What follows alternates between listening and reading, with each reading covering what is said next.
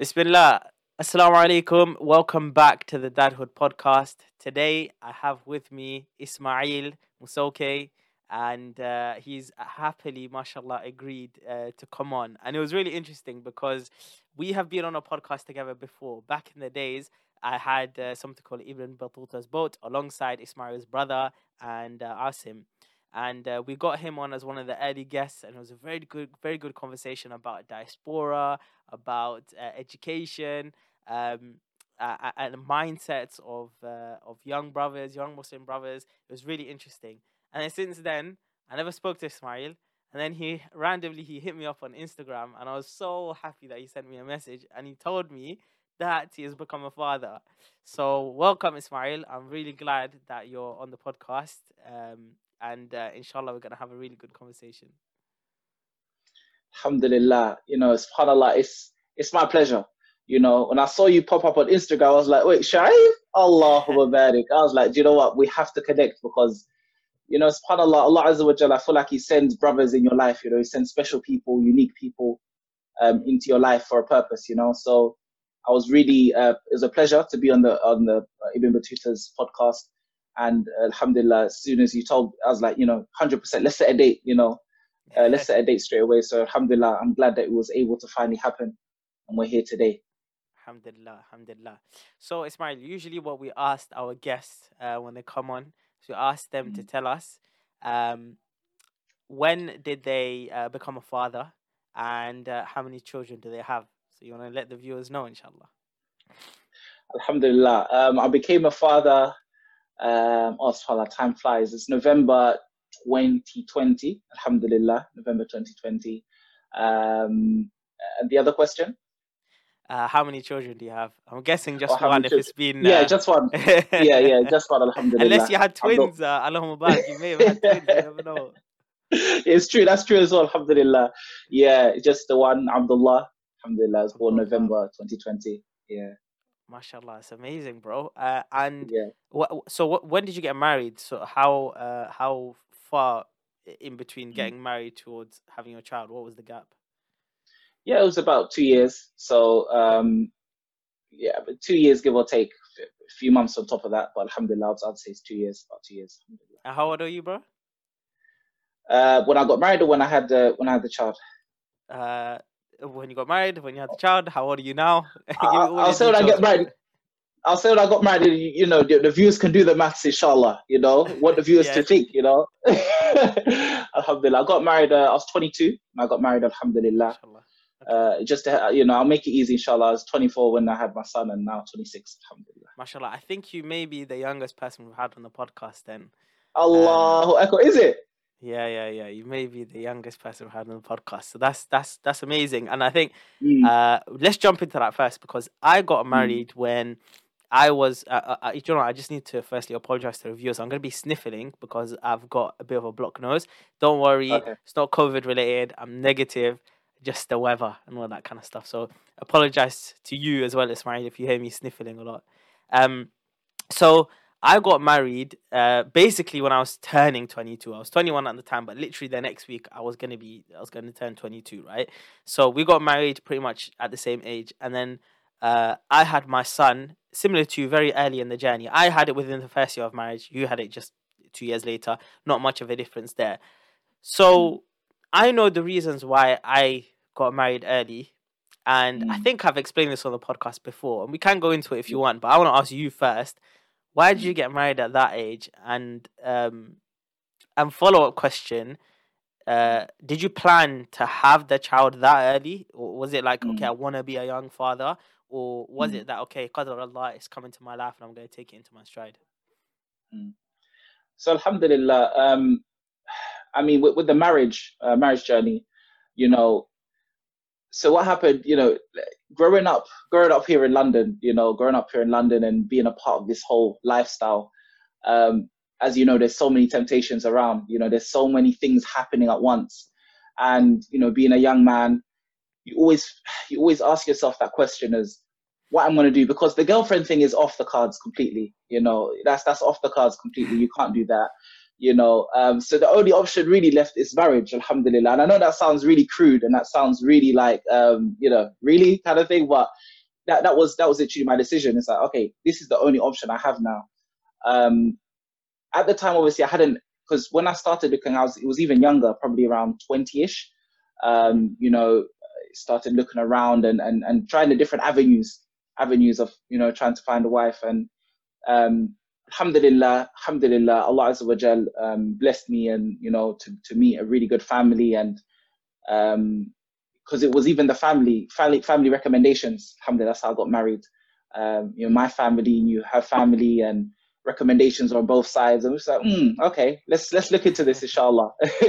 And alhamdulillah, it came from there. So it was always a thing, because I just wanted to get married young, and I didn't want to fall into something that was haram, or to end up damaging my deen, or doing something that would be detrimental to me long term. And naturally, marriage was, I felt, like the best thing to do. And at that time as well, I'd started learning more about deen and seeking knowledge and learning about the benefits of marriage, the sunnahs and things like this. So my love for it was just growing more and more. And I just knew that this naturally was the next step for me, in order to safeguard my deen, and all the benefits that come from it, as you know, as well. So it was just natural for me. Alhamdulillah. And the second question?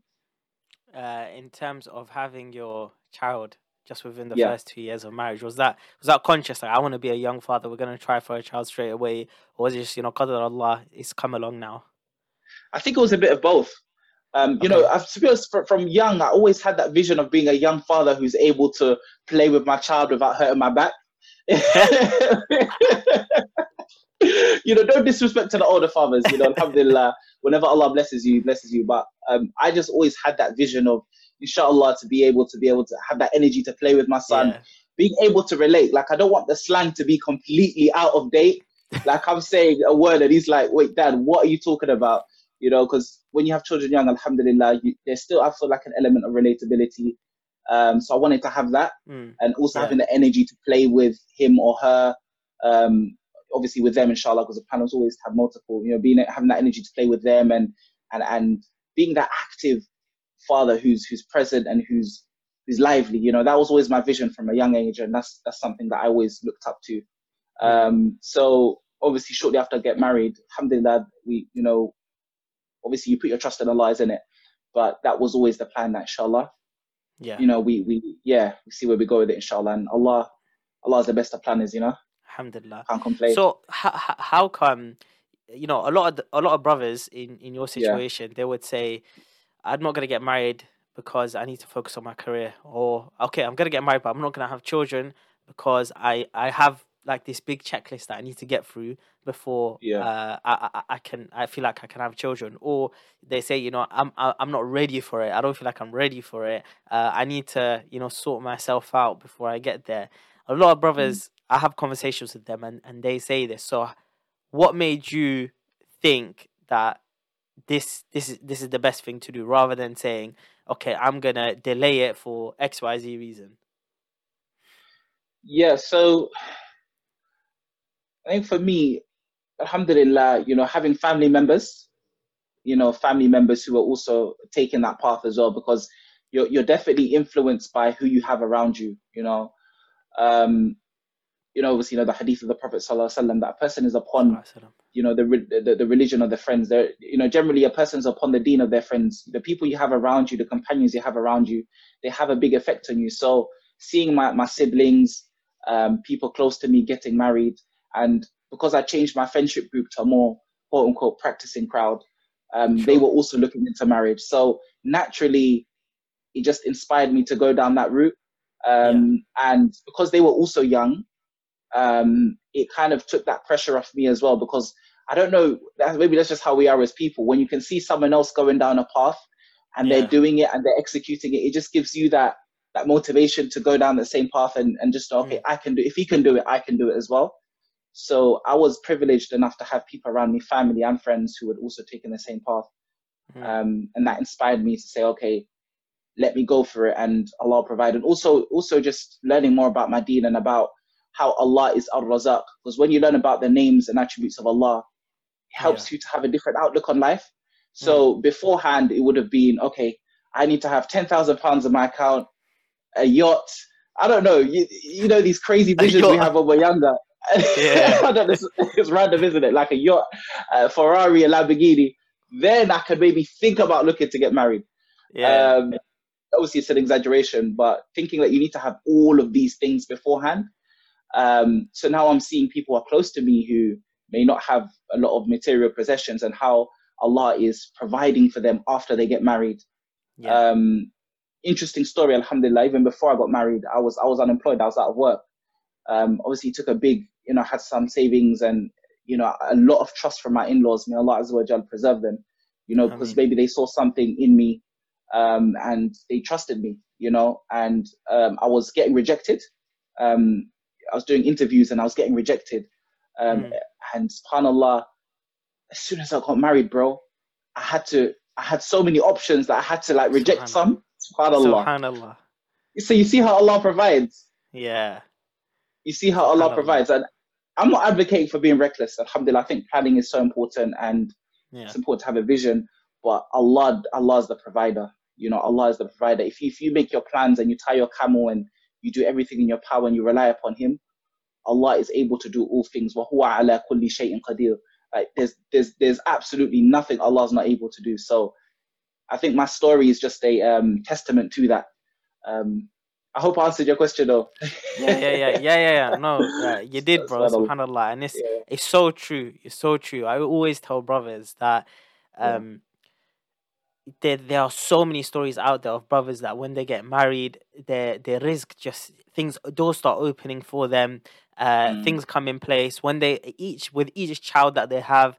Each child brings its own risk, and you find that there's stories of like, when my child was born, I was, somebody provided all these things for me that I didn't think I could afford, the pram, the this, the that. I didn't have to spend any money. Even in my own journey, I got married on subhanAllah, you got married unemployed, right? That's even like a next level, right? A next level. But for me, alhamdulillah, I was employed, but I was on a very low salary. It was like 20k or something like that. And that if you're living in London, you know that 20k is peanuts. Yeah, you're not gonna get by much. And then pretty much straight away after I got married, my wife was expecting. So that means that I had to find a place for us to live in together, because I wasn't trying to live separate. Because when we got married, we were living separately, and we said, okay, that's fine, because she was still studying and whatnot.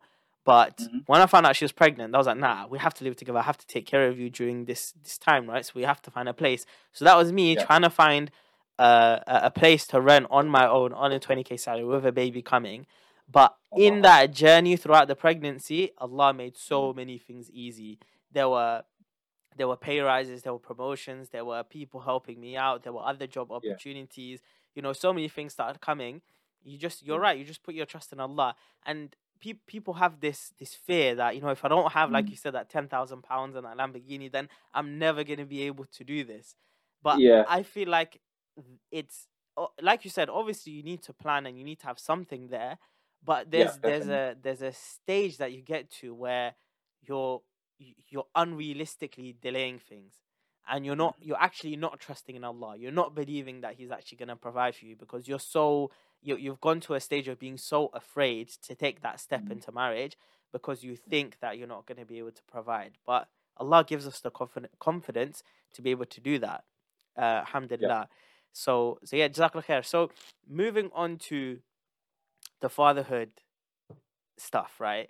So when you found out that your wife was pregnant, did you feel like, I'm ready to be a father? Like, I've been looking forward to this moment my whole life, and I've had visions of how I'm going to be a father. I know how it all works. I've had good role models around me who've shown me how to be a father. I can go into this, bang, I'm ready. Yeah, subhanallah. Wow, so it's a really good question. I think fatherhood is a journey that, subhanallah, we can speak about it, and I think that's the whole point of the podcast, speaking openly about it and sharing experiences. But it's something that you can only really know once you've treaded the path. Alhamdulillah, I tried my best to do as much research as possible, whether it's from Islamic sources, watching different videos, and just learning and trying to learn as much as I can. And alhamdulillah, Allah Azza wa Jalla has blessed me as well with my father. We have a very good relationship, alhamdulillah, giving me some advice, and trying his best to guide me and support me along the way. But I was not ready for what I was about to get myself into, alhamdulillah, you know. And I mean this in the best way possible, but it was a roller coaster. Allahu Akbar. Like, I'm sure yourself and all the brothers who have gone through this process can vouch what I'm saying is there are so many ups and downs along the way. But when you know, when you're holding that child in your hands, you know, subhanAllah, it's like you forget all of it, you know, and it's just like alhamdulillah. So but yeah, I think beforehand it was, you know, just some preparation was done, reading, research, learning about, especially about the Prophet sallallahu alaihi wasallam, how he was with his children and how he was with the youth around him, and really studying into that, trying to emulate that. And also from my own example, my father and other men who I have in my life, alhamdulillah. But really and truly, it was just about kind of preparing myself. Because at the same time, everyone was telling me is that your journey is going to be unique as well. And I think that's important to know. So we can go into that as well, is that you can get all the advice in the world, but your fatherhood journey is going to be unique. So that should also be taken into consideration, you know. Definitely. I'm really glad to hear that you and your father have a really tight bond, because you speak to a lot of brothers, and you find that many of them, especially in the Muslim community, you find that they don't have a great relationship with their father, especially daughters, even more so in maybe more so the Asian Muslim community. Find the daughters have not a great relationship with their father, and that has an impact on when you then become a father, you become a parent, you become a mother, has an impact on how you your confidence in parenting and your parenting styles and the expectations that you have. So it's really great to see that. But and also there's that stereotype that even within Black communities that fathers are absent and they are not involved in the child's life. So who said that, Akhi? Subhanallah, bro. Yeah, alhamdulillah. So alhamdulillah, I'm aware of that. Yeah. In your situation, you know, you don't fall into that bracket. And maybe if you could just touch upon the kind of importance that's had in your first sort of year and a bit in being a father, of having, you know, a father to model off, and not falling into those kind of situations that Muslims or members of the Black community, etc., fall into. Yes, subhanallah.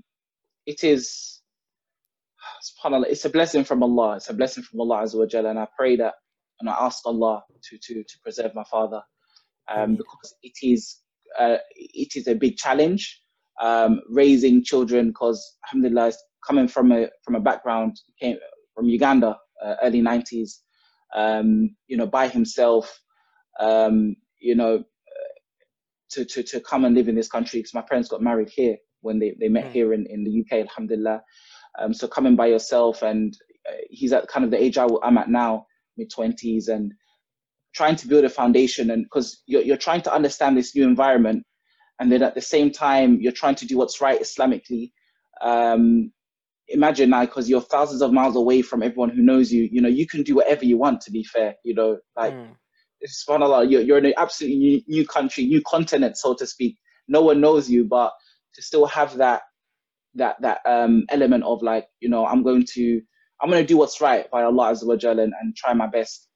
You know, I commend him for that, and I ask Allah Azza wa Jalla to preserve him, to accept all of his good deeds and actions. But I think for me, alhamdulillah, it's played a big role in my life, having him present, being there as a guide, as a friend. You know, I like to say that my dad, alhamdulillah, is my best friend. He's someone who, you know, who I talk to, I open up to, who, alhamdulillah, never has an issue with, you know, speaking to, because we can speak about anything literally, alhamdulillah, and he's always comfortable. So that's always been there from childhood. You know, for me, people have always had their superheroes. I remember in school when people had their everyone had their little superhero. Who, Yeah. mine was that. So people draw like Spider-Man, or let's say we'll have a school assignment. Draw your superhero. Some people draw Yeah. Spider-Man. Some people Superman. I'll draw my dad. And MashaAllah. my drawing was terrible, bro. But I'll try my best. Alhamdulillah. I'll try my best. Scribbling and that because that's who I looked up to. That was my Yeah. first. Alhamdulillah. So what impact do you think your father left on you in how he brought you up? Like, is there a specific thing that you remember that I'm so glad that my father did that for me, because now because of that I am now a better father, or now I am this type of person who I am now? Yeah. So I think one thing that stands out for me is the salah. I remember when we were younger, and subhanallah, being kids, okay, alhamdulillah. Let's be honest, man. When you're that age, salah is not the most exciting thing that you want to do during your day. Like, you're just trying to play video games. I don't know your kind of generation, but you're trying to play like PS2 or PS1 or whatever was there at the time, and just trying to enjoy yourself. So I remember he would always want us to pray together. He would pray always, alhamdulillah. Like, I don't remember ever seeing him not praying. Like, that was something that was consistent. But also praying in jama'ah, praying as a family, as a unit. And that was something that he really emphasized. And I remember being so young, but remembering those words that, a family, quote, just to paraphrase, he would say, like a family that prays together, stays together, those type of words. And he always connected the salah to bonding. So naturally, I think mentally, it just created that connection in my head that salah is a time to bond. Now I've grown up and I understand that time to bond with, first of all, Allah first and foremost, but the jama'ah and being together. And after he finished salah, he would sit and would do like dhikr, and he would ask us how our day was and engage with us. So, growing up, I've never had that.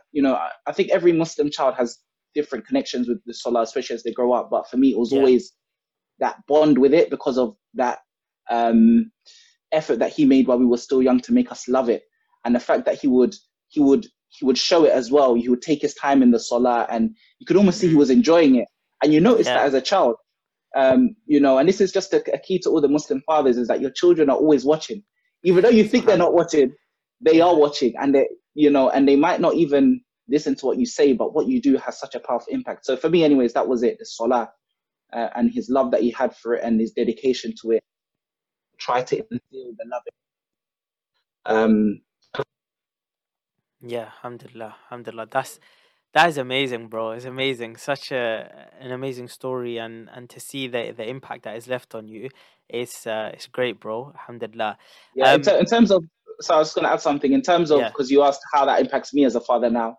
It's something that I've made a conscious effort to do now, alhamdulillah, with my son, is for him to see me, so if I'm able to lift him up, let's say for one rak'ah, or, just to have him close while I'm praying, and if he jumps on my back, let him just stay on there, and just allowing him to be a part of the process, though he's quite young, but alhamdulillah, just letting him soak in the moment and enjoy it as well, alhamdulillah, because they are watching, and they do, they do see that they're watching, subhanAllah. No, definitely, it leaves an impact, especially if you look at child psychology. It says between the ages of 0 to 3 is where the child is developing their brain the most. And so the things that they're exposed to in those years are the things which create the foundational developments of their brain.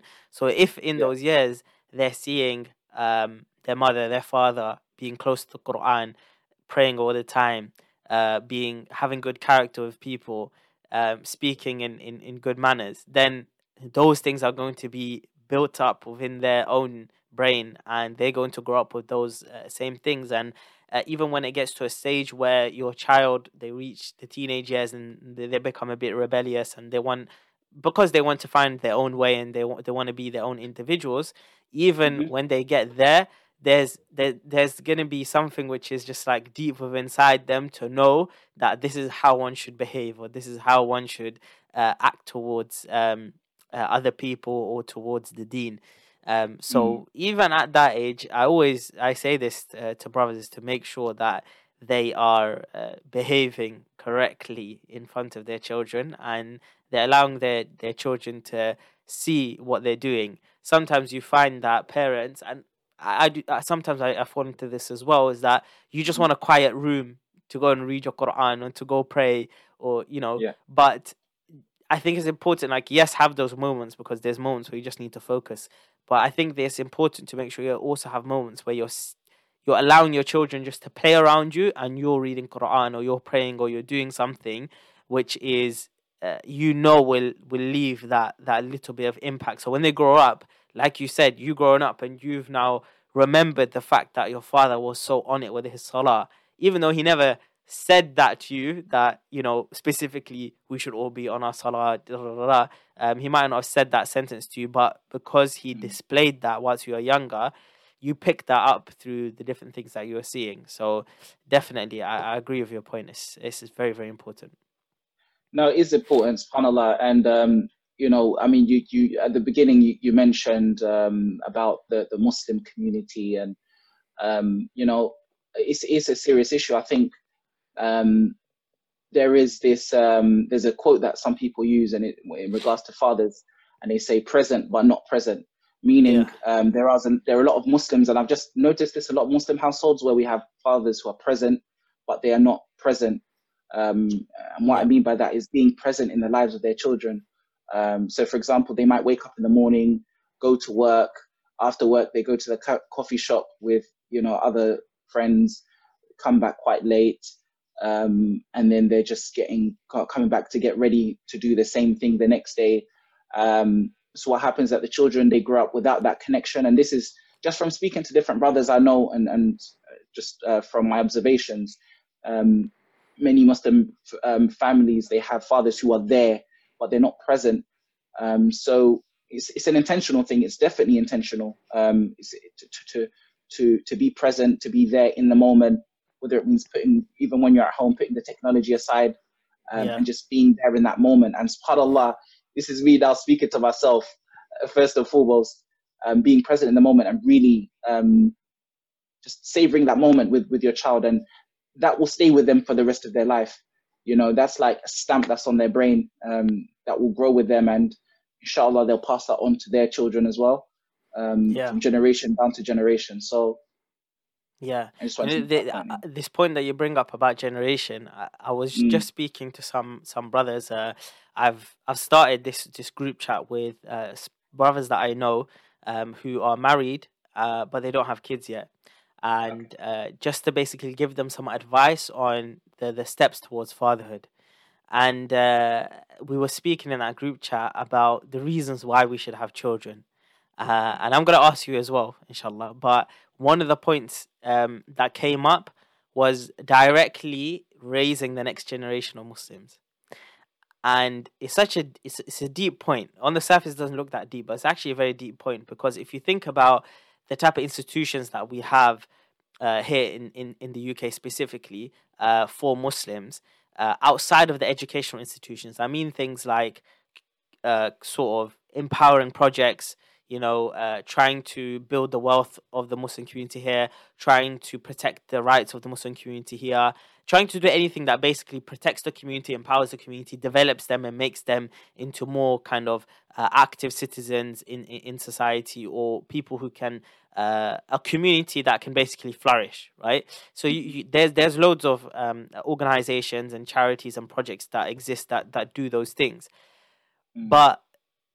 and those are very important. But the biggest impact that we're actually going to have for the Muslim community and its development and its growth here in the UK specifically is through the parents, because the parents are the ones who are the first teachers of that child. The parents are the ones who are the first teachers of education, of knowledge, of manners, of dealings. Like there's a famous saying that your mother is your first madrasa. So it goes through the parents. And so no matter how many projects and community projects and empowering projects that we have, and we should have them, I'm not knocking them, but no matter how many we have, if the parents are not doing the job and are not intentionally raising their children with the intention to make them into the best members of society, then this community is not really going to be moving forward. And so sometimes we focus a lot on those empowering projects, and we tend to forget the role of the parents and the relationships that they have with their children. And I'm talking about this even outside of teaching them anything Islamic. I'm saying just the very foundations of tarbiyah, which is just teaching them to have good manners, just being present in their life so they grow up with a confident psychology that I've had my parents present.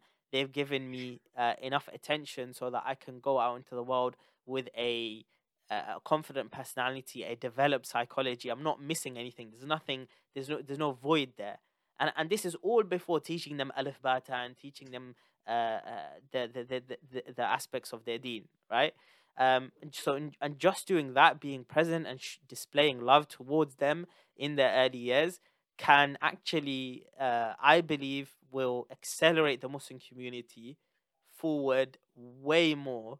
And then the additional things of those community projects and whatnot, those things will then, inshallah, help. Yes, subhanAllah, you've made some really good points. But that's true. The family, that is the unit where it begins. You know, that's where everything begins. You know, even Allah Azza wa Jalla mentions in the Quran, Ya ayyuha alladhina amanu qu anfusakum wa ahlikum nara. You know, Allah mentions that, oh you who believe, save yourself and your families from the hellfire. And there are different ayat that speak about the importance of family, but this ayah really stands out for me, is because it's a command that Allah Azza wa Jalla is telling you, save yourself from the hellfire. How? By seeking knowledge, implementing what the commands are, what the Prophet ﷺ has commanded us to do, staying away from what he doesn't want us to do, from the prohibitions, and then striving towards what he loves. But then after that, you've done that for yourself. The next step is for the family. You know, your families, the people who are around you, and as we know that from the family, because a community is made up of different families. You've got the family unit, your own nuclear family unit, then you've got extended family, then you've got the community. So it's all connected, but it always goes back to this nucleus, which is the Muslim family. And every one of us has a role to play, subhanAllah. The mother, may Allah Azza wa Jal preserve all of the Muslim mothers who are striving and trying their best with sometimes very little resources and doing what they can. Whether their husband is present or not, still the job, is amazing. So look at my wife, may Allah Azza wa Jal preserve her, my own mother as well. And I'm just blown away. Like, subhanAllah, how do you do it? They do like 50 things at once, and you're just like, subhanAllah, how do you do this? Alhamdulillah. Then you've got obviously the fathers as well. Really important role to play, which I feel like sometimes is maybe we can speak about this more. I think sometimes it's underlooked. Sometimes it's and maybe it might not even be intentional, but I feel like sometimes in our community, the father is kind of, pushed to the side, and everyone loves to bring the hadith of your mother, your mother, your mother, yeah, then your father. And they it's like they whisper, and then your father. It's like, guys, come on, like, alhamdulillah. But it's a team effort, and we've got this saying. It's an African proverb. It takes a village to raise a child. It's a saying that's become so popular, and everyone uses it. But it's true. The uncles, subhanAllah, even like my brothers, alhamdulillah, they're active in the life of my son, my in-laws, alhamdulillah. It's like we all come together, and it really does take a village, because there are certain things that my son can learn from his grandparents, from my parents, that he can't learn from me. Yeah. There's certain things that he can learn from my brothers that he can't learn from me. So it's like he's soaking in all of this experience and wisdom from these different sources, which makes him, alhamdulillah, it's even better Muslim, and inshallah ta'ala, a better Muslim man and father when he gets older as well. So and even my friends as well, like different brothers I know, alhamdulillah, I sometimes bring him to the masjid and allow him to just be around brothers, and as he gets older and they're able to speak to him, inshallah, they'll pass on some advice and things to him. So it's that village, the community. And I don't know what your thoughts are on this, but I've realized that maybe we've become slightly affected by the environment, in a sense where the Western way is kind of like me, my wife, and my kids, and it's just us, and I feel like this is something that when we look at Islam, it's the complete opposite. Look at the life of the Prophet sallallahu alaihi wasallam. His uncle, his grandfather, the role his grandfather played in his life, Abu Talib, his uncles, his aunties, everyone, the whole village came together, and alhamdulillah, look who he became on to be. Look who he went on to become. So yeah, I just wanted to make that point as well, that let's work together, let's help each other, let's support each other. 100%, bro. I agree with you. It's so true. You're right. You see it in the seerah, and I do find that there are brothers, families that have that aspect. We keep ourselves to ourselves, but you're not actually doing any favors for your children by keeping yourself to yourself. Your children need to absorb the lessons and the wisdoms and just the mannerisms from people around them of different age groups as well, and so they get this holistic development within them, from females, from males, from elders, from youngers, being in the masjid, being in sports, being in different areas, and they're not gonna get that holistic development only just within the household. So I agree with you 100%. Yeah. SubhanAllah, I think very early on in my life, my fatherhood journey, I came to the realization is that I'm not going to be able to do this by myself. No way. Like, I need the village. Where is the village? I'm going to call the village.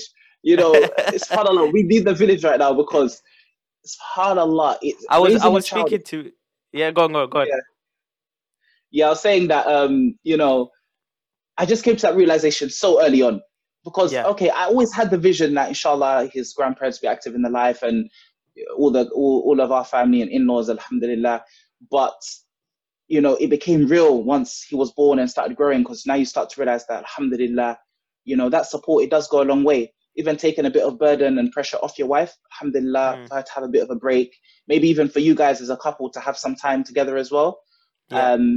And the child, alhamdulillah, they really benefit. Like, I don't know how it is for you, but whenever he's around his grandparents, it's like he's just enjoying himself, alhamdulillah. Yeah. Like, you don't have anything to worry about, they're both enjoying, the grandparents and the child as well. So it's about being intentional about building those bonds and really making that effort. And maybe sometimes, and I know this is so hard as parents, I know this is so difficult, sometimes taking a step back and just, letting him or her go for a little bit and enjoy themselves with your family. And because obviously as a parent, you do have that bond, you want to be around the child all the time, but it does take a bit of courage, and it does take a bit of forbearance, a bit of patience, just to say, do you know what, let me step back a little bit, and you'll see the benefits long term, alhamdulillah. 100%. Oh, and by the way, the child will always love you. He will always know mommy is mommy, and he or she will always know daddy is daddy. Like, your position is going to be there, inshallah. Yeah, it's still going to be there, definitely.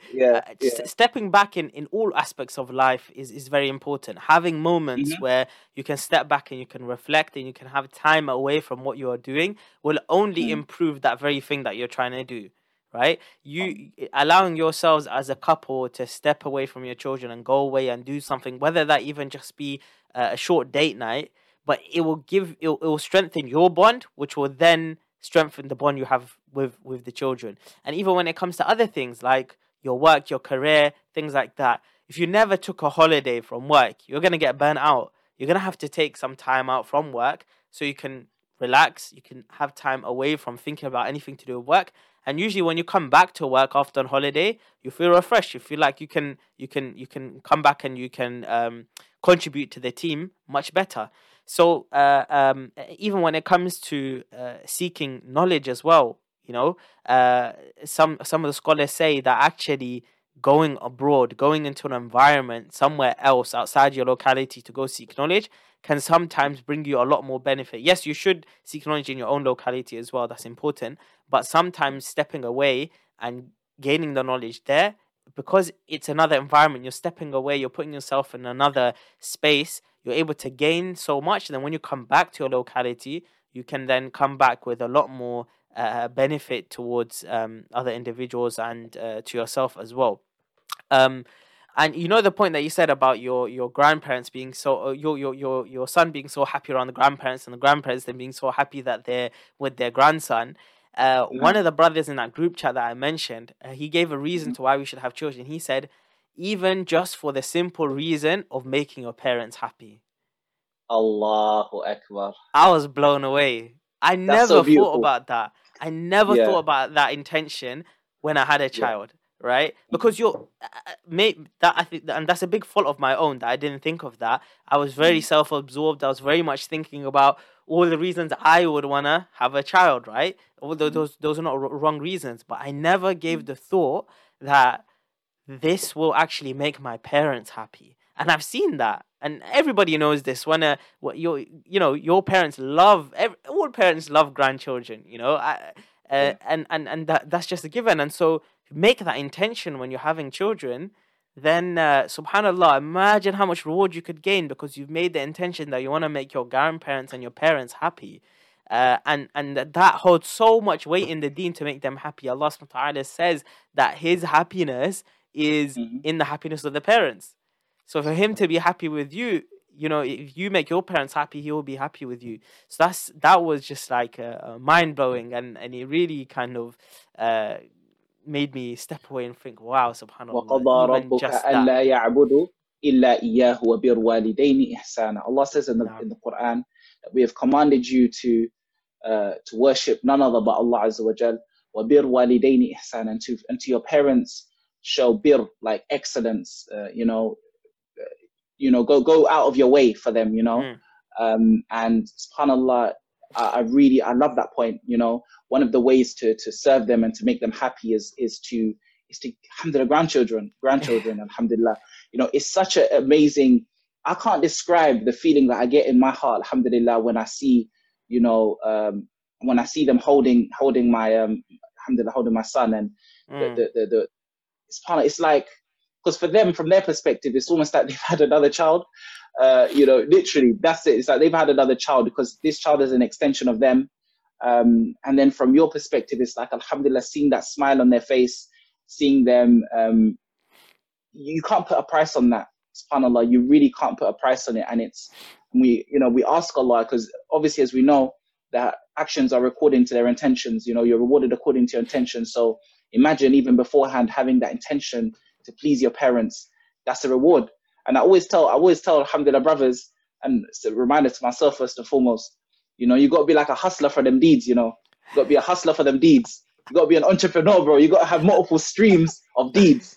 You know how everyone's speaking about multiple streams of income now. You got to have multiple streams of deeds. And I feel like a nice stream of deeds, alhamdulillah, is to have a child. Contributing towards the ummah, alhamdulillah, in a positive way. Bringing more Muslim children into the ummah. Also for yourself as well, inshallah ta'ala, we know that when a person passes away, everything leaves them, all their deeds stop except for 3. Amongst them is a child, a righteous child who makes dua for you. So there's so many different ways to earn. Also earning rewards through looking after that child, because when you're in service to your family, that's a opportunity to earn rewards. You teach them something, as that could even be a sadaqah. Imagine you teach your children Al-Fatiha. I've heard of stories where parents are competing, they're fighting to teach their children Al-Fatiha. that was me and my wife. And I came home one day, yeah, and my son is saying some of the first ayahs of Surah Fatiha. I'm like, what are you doing? So whilst I'm at work, yeah, you were just like drilling it into them, so I ain't got no time to get in there.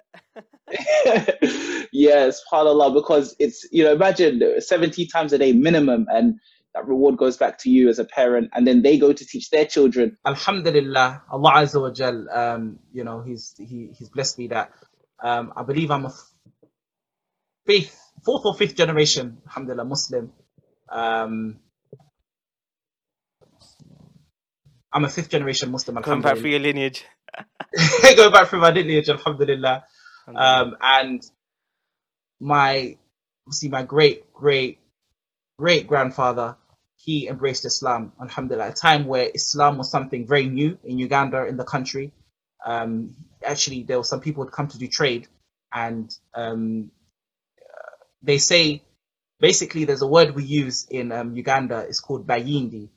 So that can be used for, it could be used for an Arab, it could be used for someone who's, from an Indo-Pak background. So we're not specific about the background of the people who came, but they came and they gave da'wah, and alhamdulillah, embraced Islam.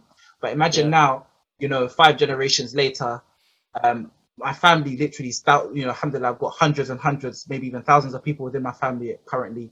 And he's earning the reward from all of that. That is amazing. SubhanAllah. May Allah Azza wa Jal grant him Jannah to Firdaus al-A'la. Ameen. Just that decision to say Shahada and then give birth to Muslim children, who gave birth to Muslim children, and here I am in London, alhamdulillah, speaking to my brother Shu'aib. It's like, you can't make this stuff up, but that's the kind of vision that we need to have as Muslims, like, having that long-term vision. I thought that's kind of lost at the moment. So inshallah ta'ala, we need to bring that back of having a long, not just thinking about me, but the generations after me. One of the ways is through obviously having and nurturing Muslim children, but it's through other things that you do as well, having an impact in the society as a whole, doing, legacy projects, creating things that are going to outlive you, creating things that, inshallah ta'ala, are going to inspire Muslims generations and generations to come. Yeah, the same 100%. Way I was inspired by Mike, because I found out about him as I got older. My father sat me down and started telling me about the family history, and that's what I learned about him. And that inspired me even more to be even more like, serious about my deen and yeah. So, don't let his the hard work that he put in to take that decision to go to waste. That's it, man. Yeah, subhanallah. That's amazing, bro. You've just got stories after stories. Mashallah, tabarakallah. Alhamdulillah, you come from a very, very blessed family. I know your brother very well. And mashallah, is an amazing individual, amazing brother. I was just thinking about something, and I think it's something that you could comment on. So I put up on my Instagram maybe sometime last week. What are your assumptions about fatherhood? And somebody said that you won't get any free time, or maybe it was assumptions about marriage, actually. Either one of the two, assumption about marriage or fatherhood. And the person said you won't get any free time. And I said to them, I had to think about my reply. And I was gonna say, yeah, but da da da da da. But what I ended up saying after thinking about it for a while was, rather than having free time, you get focused time. And I think there's a big difference between free time and focused time. Because free time means that you could be doing anything in that time. But focused time means that you have intentionally decided that in that moment, when you don't have other responsibilities for that hour, you're going to spend that hour doing something productive. You're going to spend that hour doing something which is going to be beneficial for yourself, for your family, for your deen, for your akhirah, for your life now as well. And I think marriage does teach you that, and fatherhood teaches you that even more. Because of the time constraints you begin to have, and you've obviously been through this, not being married, how much time you had, to being married, how much time you had, to now being a father, how much time you have. And those time constraints then push you to make sure that you're using the most of your free time and turning it into focus time. And for me, what that time has done and made me realize is the importance of building on our sort of relationship with Allah subhanahu wa ta'ala. Because outside of that time, a lot of your focus is going towards the responsibilities that you have with family, to work, to this, that, one. And of course, all of those things do line up with reward, do line up with your worship and your servitude to Allah subhanahu wa ta'ala. Of course, working, earning money for your family, being there for your family, all those things do. But there is obviously specific moments you need to connect with Him when it comes to direct acts of worship, whether that's reading Quran, that's salah, that's seeking knowledge, etc. And I think those focus times really made me kind of take advantage of those things, rather than thinking, oh, free time right now, I'm going to turn on the PlayStation, I'm going to go do this, I'm going to go do that. It made me really take that seriously. And so I always do tell brothers that some of the things that I've learned from marriage and from fatherhood is that it can develop you into an individual that wants to and has a passion for coming closer to Allah subhanahu wa ta'ala. And that's not to say that brothers who are not married are away from Allah subhanahu wa ta'ala. We even know scholars in our past who have not been married, and they are giant scholars of our past. So I'm not saying that not being married, but what I'm saying is that brothers who think that once I get married and have children, I'm going to stop developing because I have to give my time to this and that and whatnot. But I think they have it wrong. That actually getting married and having children can actually push to develop you spiritually, develop you mentally, develop your character a lot more than if you left that off. And another example outside of maybe just developing a relationship with Allah subhanahu wa ta'ala is developing your own character. When you have children, and I'm sure you know this, there is test your patience, yeah? I'm sure you've been through already the nights of not being able to sleep much, having to wake up in the middle of the night. When your son, he's obviously very young, he doesn't listen because he's young, right? And so it tests your patience. It can anger you sometimes, and it can make you very tired. And in those moments, you have to focus on your character and your responses. But if you were never put in those situations, then years could go by without you having to challenge that behavior that's built inside of you. And then later in life, once you do maybe have children and you do get married, all of those habits have already been hardwired inside of you. How are you going to change them, right? So getting married earlier on and developing your own character and developing your relationship with Allah subhanahu wa ta'ala, it has a lot of benefits. So I feel like you have an experience in this. We haven't spoken about it, but I can see it somewhere, looking at your face, that you also kind of agree with me. So what would you say about that? So what would you like me to respond to specifically? Alhamdulillah, you gave a really good... Sorry, man, I talk too much. So specifically about how you feel marriage and fatherhood has brought you closer to Allah subhanahu wa ta'ala, rather than or just developed you in a way in which you probably didn't get that development prior to this stage in your life. Yeah. Alhamdulillah. I think for me it's had such a big impact on me and my development and on my growth as a man, as a person, as a Muslim. I think, first of all, reflecting on the blessings or the favors of Allah Azza wa Jal from the beginning process of when you find out that inshallah ta'ala you're going to be a father, throughout those 9 months, give or take, to when the child is born, each step you're seeing signs from Allah Azza wa Jal. And I knew immediately that this is not in my hands, this is not in my control. I immediately understood from the beginning that, this is, I've given this to Allah Azza wa Jal, and it strengthened my trust and my tawakkul in Allah Azza wa Jal. SubhanAllah, Allah blesses you with this child, and SubhanAllah, I remember, even just to go to when he was born, holding him in my hands, and SubhanAllah, it was like Allahu Akbar. What did I do to deserve this? This is from Allah. This is a blessing from Allah. This is a blessing from Allah. And throughout the whole process, it's just made me want to draw closer to Him more. It's made me want to be better.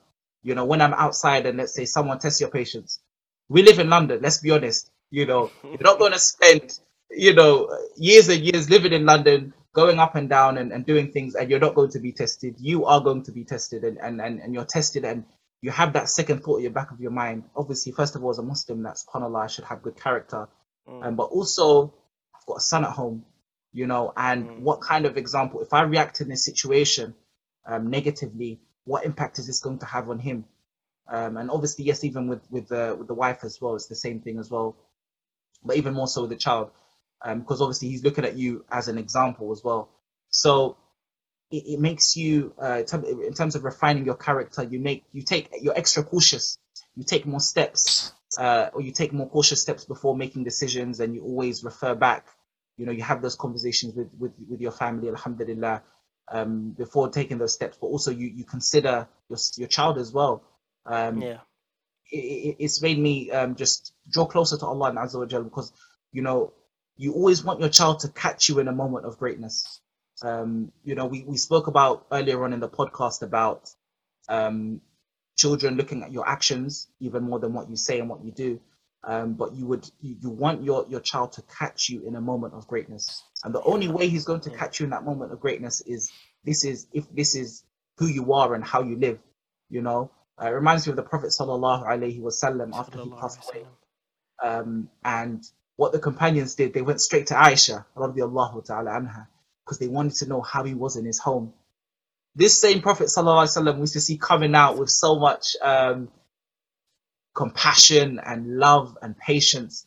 How was he privately? Because it's so easy to be one thing outside and to be completely different inside the home. It's easy to do that, especially now on social media. I can create a whole image of myself and have the whole world thinking I'm this great guy, but behind the scenes I'm I'm a tyrant. I'm an oppressive person. So what this has done is the whole process of being a father and getting married and everything it's made me want to improve who I am, even privately with myself and when no one is looking, because that's what's important. And Allah knows best. Allah knows best which deeds are going to be accepted.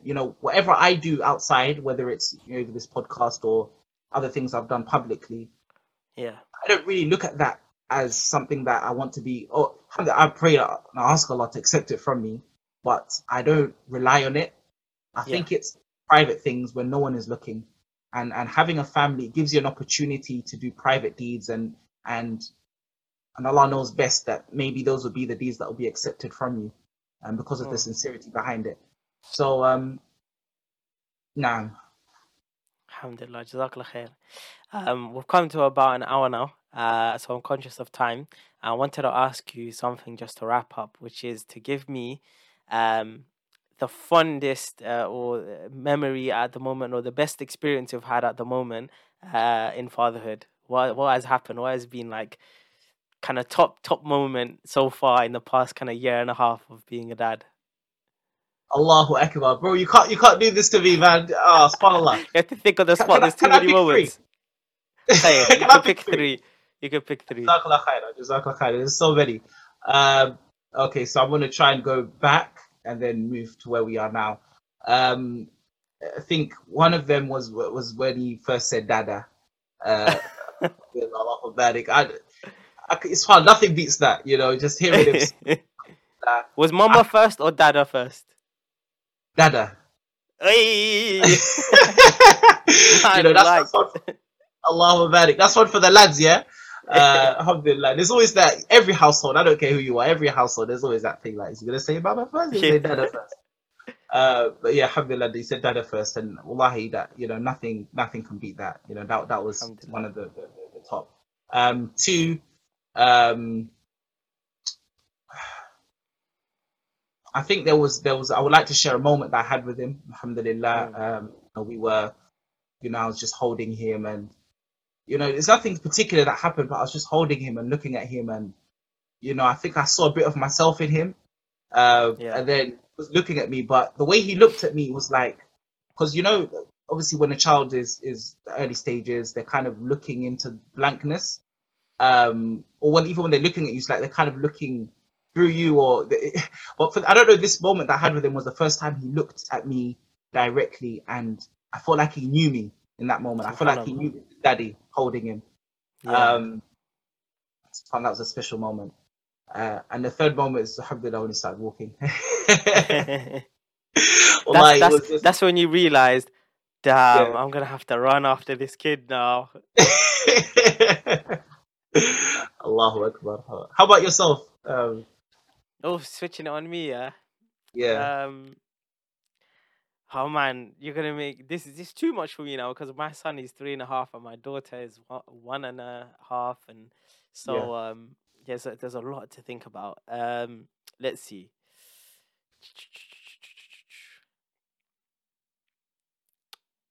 Put me on the spot here, man. I would say I mean, very recently, something that's hit me quite deep. Maybe I'll just do this one. Is he started now to kind of live his life a little bit away from just being a baby. So he started nursery just in the past week or two. He started football training as well. Today he went football training. He's his like favorite foods now. He has like favorite nasheeds now, things like that. So um, he's kind of like become like this like little mini human, and it's in these moments of like, for example, dropping him off to nursery and realizing that, you know, um, I am his dad and I am taking him to nursery, and he's gonna go and he's gonna experience things, and I have vivid memories of nursery, and so I know what the types of feelings that he's gonna have and the experiences he's gonna have, and I vividly remember my mum dropping me off to nursery as well. So it's kind of like roles have changed and life has come full circle where I am now in the seat that my parents were in, and you know, and I'm doing this for my child now. When he comes home from school, my wife makes him like a little, you know, fish fingers and chips and, you know, a little snack, after school snack, and it's like that's what I would have eaten after school as well. And then you know, I was playing him nasheeds that I listened to when I was younger, you know, um, and growing up, and I have vivid memories of those nasheeds, and now I can see him enjoying those as well. So just the past sort of like week seeing this, it gave me a really really deep emotion, and it made me just kind of realize that life becomes full circle, and that the experiences that he's having now is literally gonna live with him forever. And you know, if obviously inshallah his memory stays intact and all that kind of stuff, there are things that can happen later in life, but these experiences will shape him, you know.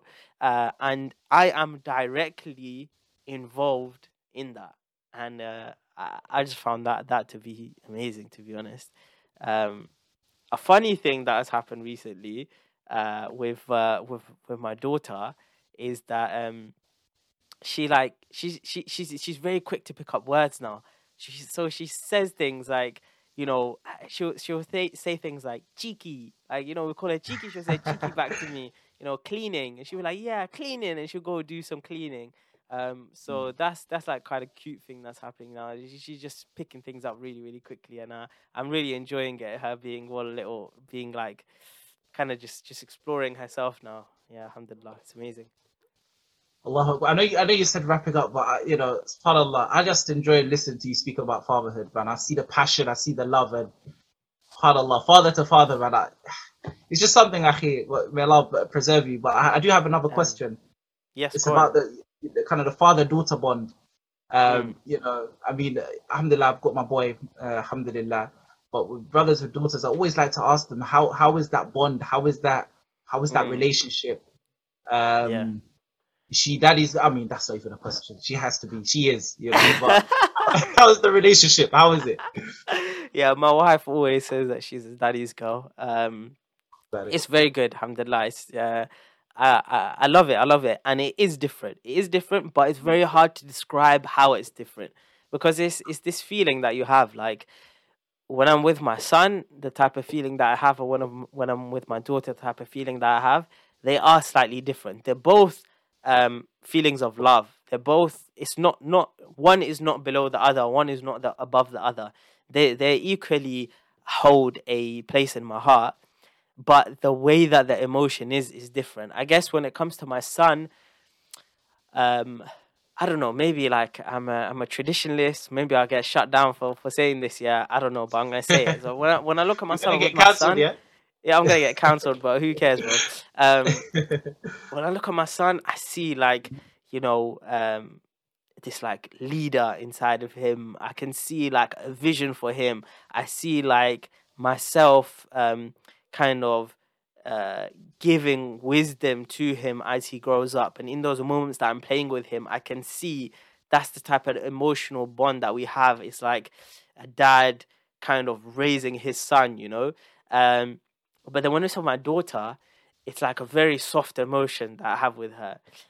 It's very much like I'm here to just kind of protect her and to give her the when I say protection, I mean like give her opportunities to be herself, basically. Like allow her to be herself as much as she can, because she's got a father behind her that can confidently allow her to do that. And it's just like this kind of sweetness and this sort of soft love and emotion I have with her.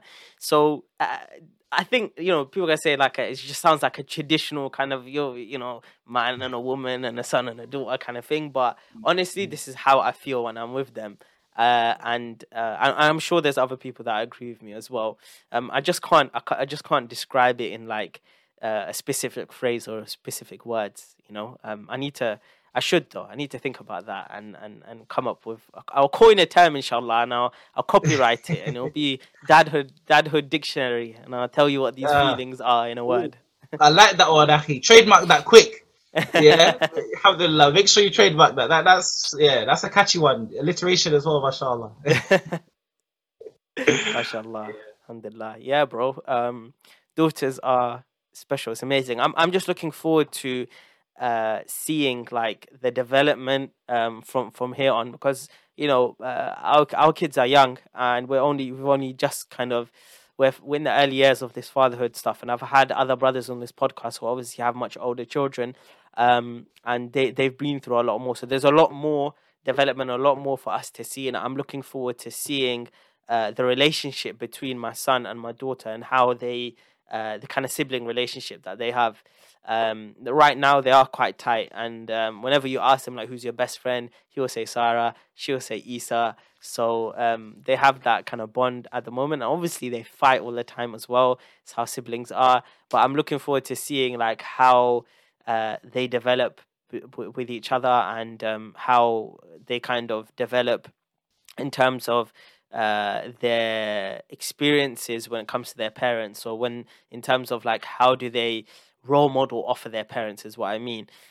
So does my daughter want to does she get excited about wearing hijab because she sees her mother wear hijab? Does my boy does he get excited going and seeing all the uncles at the masjid because he knows that's what his dad does, right? So I'm looking forward to seeing how that pans out, and I'm trying to not have too many expectations, because I've spoken to older brothers who've been in this fatherhood game a lot longer than us, and a lot of them have said like, you might have all these expectations of how your child is going to be, but you can do as much as you want to kind of drive them in that direction, but they are an individual human being, and they are going to have their own individual experiences as well that is going to shape them. And it's just such a scary thought. It's such a scary thought, because right now you literally do everything for them, and everything that they do is based on what you have given them or what you do with them.